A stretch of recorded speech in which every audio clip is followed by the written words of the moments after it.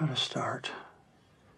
Well, it's just writing. I mean... Here's something important to remember about dialogue. Every word matters. No, it doesn't. They're vital. I want to go to this place that I think it needs to go to. The only thing that counts is what you see on the screen. I will write like 4 or 5, 6 hours a day. And it will be a voice made of ink and rage. Okay, I'm really glad you asked me that question. Welcome to the Creative Principles Podcast. I'm your host, Brock Swinson. Over the past 200 plus episodes, I've had the good fortune of speaking with dozens of screenwriters, actors, and directors, such as Aaron Sorkin, Mel Brooks, Cary Fukunaga, Whitney Cummings, Michael Imperioli, and William Monahan, among others. We've dissected ideas on story, character, filmmaking, habits, and various principles for creative life. If this is your first time listening, make sure to hit that subscribe button on iTunes or SoundCloud. You can also find several of these interviews on the Creative Screenwriting Magazine website, in addition to some that aren't available in audio, such as with Nick Kroll or Stephen Merchant.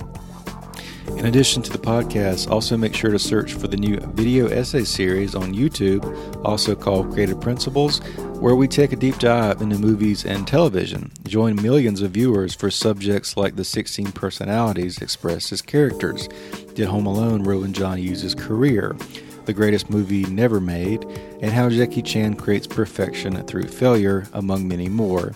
That's Creative Principles on YouTube.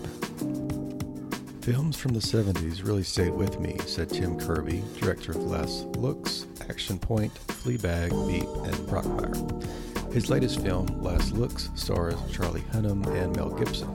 The story follows a disgraced ex-cop who has a quiet life until he's forced to return to his former life as a private eye to investigate a murder. In this interview, Kirby talks about his fascination with storytelling, the difficulty of transitioning from television to films as a director, particularly in England, how he worked on commercials and music videos earlier in his career, what feeds you as a director, and the importance of having good instincts. Well, I was, I guess growing up, I just spent my teenage years in the theatre, in the cinema, watching it. My dad was obsessed with films. He used to let me watch the adult films, and I say adult as in sort of things like Deliverance and The Deer Hunter at quite a young age, and they were quite sort of impressionable and sort of a spectacle. So I was sort of seeing them sort of mid-teens, really kind of getting into the storytelling. These sort of films from the 70s really stayed with me. Apocalypse Now, something, so I sort of became obsessed with how films are put together. And in the UK, we used to get the making of every sort of Saturday at 5:45. We used to get behind the scenes, and there was a behind the scenes making of The Empire Strikes Back. And it blew my mind that people just walking about with scripts and talking without their helmets on, because I bought that. I watched that, and I thought that actually all happened. So I sort of became obsessed with the mechanics of storytelling and just losing one's imagination and how you can manipulate the image and tell the story you want to tell. So yeah, I became obsessed with watching as many films I could to try and study and understand in my teenage years. And I picked up a Super 8 camera. I used to animate vegetables around the house put little voices on them, and they used to sort of like one frame and move them and so yeah, so I sort of got into that. This was like 14, 15. So, I just, I always had this, this bizarre imagination, which I sort of wanted to try and expand and do it through the nature of film. So just a lifelong obsession. Tell me a little about, so I've interviewed a few directors who have kind of made their name in television, then moved into filmmaking. Did you find it, I know you've kind of done both over the years, but do you find that you kind of almost get stuck categorically in one or the other? Is it easy to transition back and forth? Well, in this country, I say this country, the UK, a lot of the talent is channeled through commercials and television. You know, in the 70s, you had Ridley Scott, Anthony Minghella, Alan Parker, you know, and they were all big commercial directors. And sort of in the 80s and 90s, it was about the BBC and sort of getting into sort of do documentaries and television and long form. So it's very rare, it's very sort of difficult rather to go from zero to director overnight. You know, I think in the States it happens a lot more. I think you do one good short film, and a studio can see that, and if they like you and they like your work, they take a punt. In the UK, it's a lot harder. And that's why ultimately I have drifted over to the US, because I find it, you know, it's a lot more black and white business. It's like, we like you, we like what you've just done, let's give this guy a shot. In the UK, it's, well, he hasn't really done drama, or he hasn't really, you know, done a musical, you know, and there's a lot more sort of legwork. However, the benefit of that is you learn your craft. So you do a lot. I did corporate videos. I did music documentary.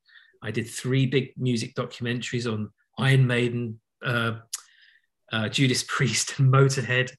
And I've tried techniques there, which I wouldn't have done on any other, you know, format. I shot commercials, and then sort of segued into television. And still, it was really hard. It's really hard to get a film off the ground in this country, or it certainly was in the sort of late 90s, early 2000s. And so, you know, you learn your craft in television. So when I think my first US project was Veep, and Armando, who started in radio, again, he learned the discipline of comedy, that you've got to hold someone, hold someone's attention in a short amount of time, by using the pace of audio and sound design. So when he asked me to come and direct, you know, you sort of come to the medium in the US already aware of your craft and how hard it's been to get to this point. So I used to sort of say to people, you know, in the UK, you don't get a big break. It's a series of little breaks. And you do a little break, and then you do another mini break, and all these little breaks builds up to a career. All the while, tracking alongside that is the passion and the ambition to direct a film, and that's the goal for any director, really, or rather, that's what they would ultimately love to do, because you know that's what you feed off as a kid, and as I say, as a teenager, that's what your influences are, and that's your religion, as it were. And certainly was for me. So yeah, so I was always really invested into, you know, when am I going to make my film? When am I going to do it? And I wrote screenplays that were ridiculous and got a sort of drawer full of ideas. And you know, when I signed to CAA back about 7 years ago, you know, they were walking me into all sorts of meetings to try and figure something out. And you've got to be careful what you take, because there's obviously 2 routes. You can go for the sort of commercial, take the money or run, or do the long game and sort of just get a little bit, you know, fall in love with the script. And unfortunately, sometimes those projects fall apart, and you know, but that's it. You know, you can't get mad, you can't get bitter. You just have to dust yourself off and keep going. So I now obviously have a very sort of solid TV career behind me, and now I'm very much sort of invested in, and certainly slightly older now. I just, you know, I'm really enjoying the one narrative, the pure vision, and the discipline of a film versus a tight schedule, episodic, trying to make things work, and you know, maybe there's another director coming in before or after you, you know, which is fine. But you know, now I'm in that sort of groove that I'm enjoying making films and trying to tell stories as best I can, and talking to the writer of the screenplay and the lead actor, and trying to figure out the best way through it, really. So I'm very happy going between television and film. In fact, I've just finished, or nearly finished, a very, very big TV series, because ultimately, you have to be material driven, and if an extraordinary television project came up, you can't walk away from it. Hence some of the things I've done in the last sort of 5 years, where you read something, you go, wow, that's extraordinary. The thing with film is there's a lot of unproduced screenplays, and I've read hundreds of scripts. And it's funny, I looked through my inbox the other day, and it goes back to 2001 when I started to come, no, it's 2007 when I started coming to LA. And I looked at all the scripts that were there, and very few of them have actually been made. And then the ones that were made had a totally different style to the one that I had a meeting on. And, so film's tricky. Film's tricky to get off the ground, and to and for everyone to embrace it. And there's a lot more to lose with a film, I guess. There's more eyes on it. Whereas television's a sort of a tried and tested format that you can experiment on, and you go for sort of 7 seasons, and you can change the season, and actors come and go. So there's merits to both side of the craft or the industry, and I love them both. I've got to be honest. So yeah, I mean, I just think anyone who gets to make a film is very privileged, in my opinion, because it's very hard, and you've got to sacrifice something along the way to get to that starting line. Before we get to your latest film, I do want to touch on Action Point, which you made a few years ago. It seems like this type of movie, this is the Johnny Knoxville movie, but you've got action, comedy. Did you also feel like kind of a mixture of like movie and documentary? Because are you setting up stunts for him to do that play along with the plot? Is that how you would define the movie? Yeah, I mean, Action Point's a tricky one, to be honest, because the script that I read and the finished product are very, very different.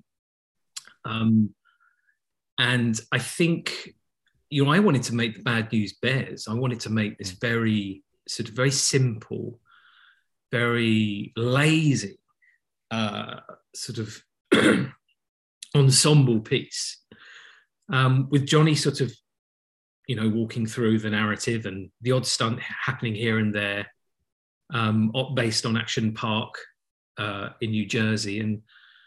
But it sort of it turned into something else. I think there was a lot of pressure to jackass it up, and that was never the intention. So it sort of had this weird hybrid at the end of it, that was neither one thing or the other. So on one hand, you have this film which looks like a sort of Hal Ashby film, and yet it sort of moves in a slightly odd way. And my first cut of the film was 2 hours 40, and I loved it. I thought it was a work of art, personally. And I put David Bowie music on. I had all the slow motion stunts, but all of that got taken away, and all of that got sort of kicked out the room, and it just got boiled down to a hard 87-minute comedy. So it was a strange journey from the script landing on my desk going, that's the script, that's the project I want to do. And I flew into LA and had a meeting with the head of Paramount with my vision, with Johnny in the room. I think, he's actually on the phone. But it's sort of from that to the finished project was miles apart. So yeah, I'm proud of some things in the film, but it's an odd one, Action Point. I think it has moments. It has its moments, but Well, tell me about, I know they're very different movies, but let's talk about your transition from Action Point to Last Looks. What did you come in and do differently? And obviously, this one's probably more to the script than Action Point was, but what were some of those things you knew coming in you wanted to do differently with this film? Yeah, well, weirdly, I was in the edit of Action Point where I was sort of sniffing around for the next project. And I didn't want to do a hard comedy. I didn't want to do a franchise film or and you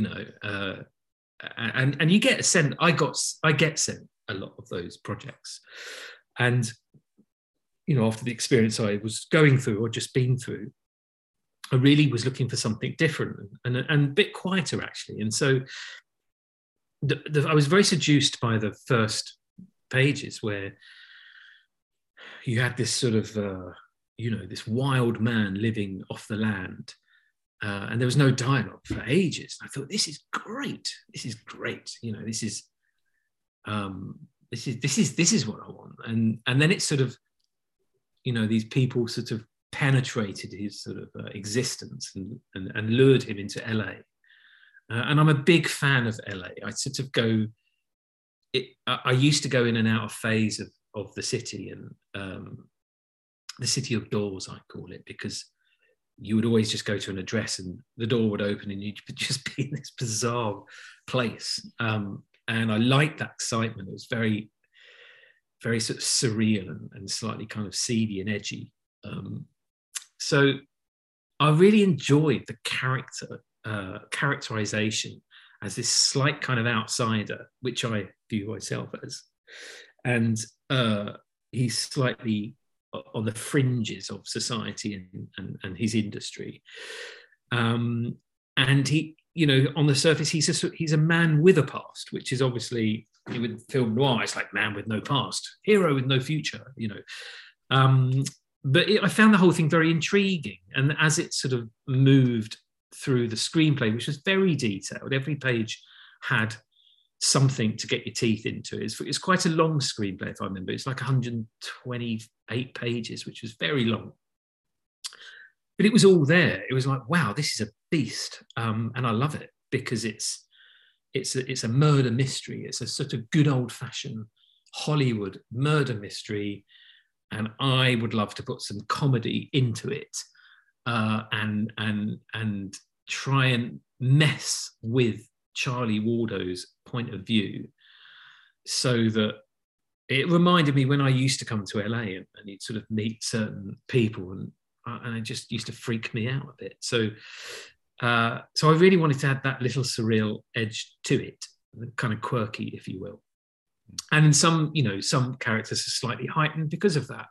But I wanted to celebrate that as opposed to, I wanted every sort of temperature of character in there. So you do have the slightly kind of unhinged, sort of showy Alastair Pinch, who was very much modelled on a sort of bygone era of the Oliver Reeds, Peter O'Toole and Richard Burton, and they did act like that.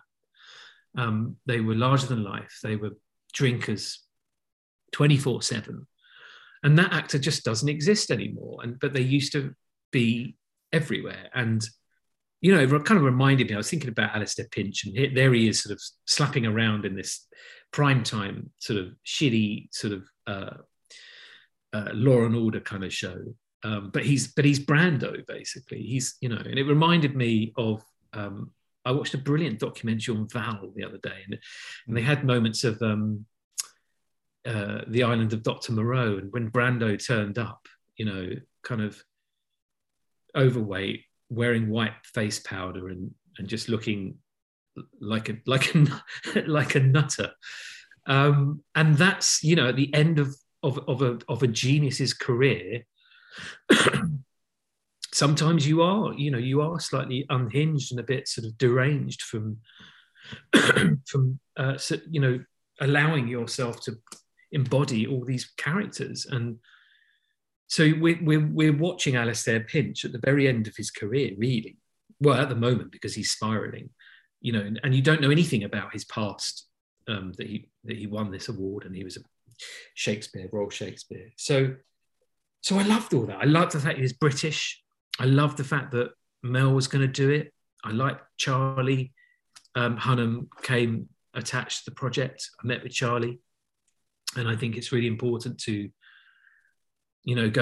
go arm in arm with number one on the call sheet in every project and talk to them about their process, of what they like about director and what they don't like about director, and to talk about the tone so that you can form it together. Because in my opinion, number one informs the character tone. And so I enjoyed all these processes, the journey that this project was taking me on. Because again, with television, you usually it's very quick. You get a script, you like it, and then you Zoom someone or meet someone, and then you're on.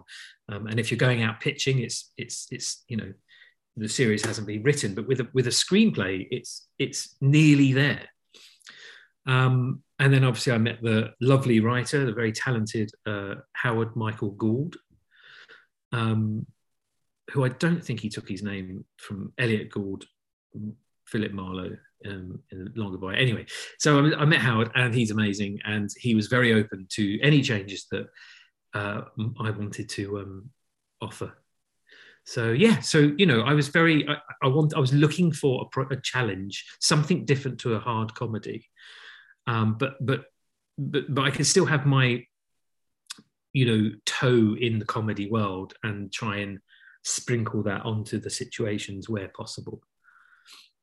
And Charlie was up for that. He was game. Charlie wanted to just wanted to have a play really, and was very very microscopic about the trajectory of his character and and his feelings in each scene. So it was a really nice dance with him. He's great.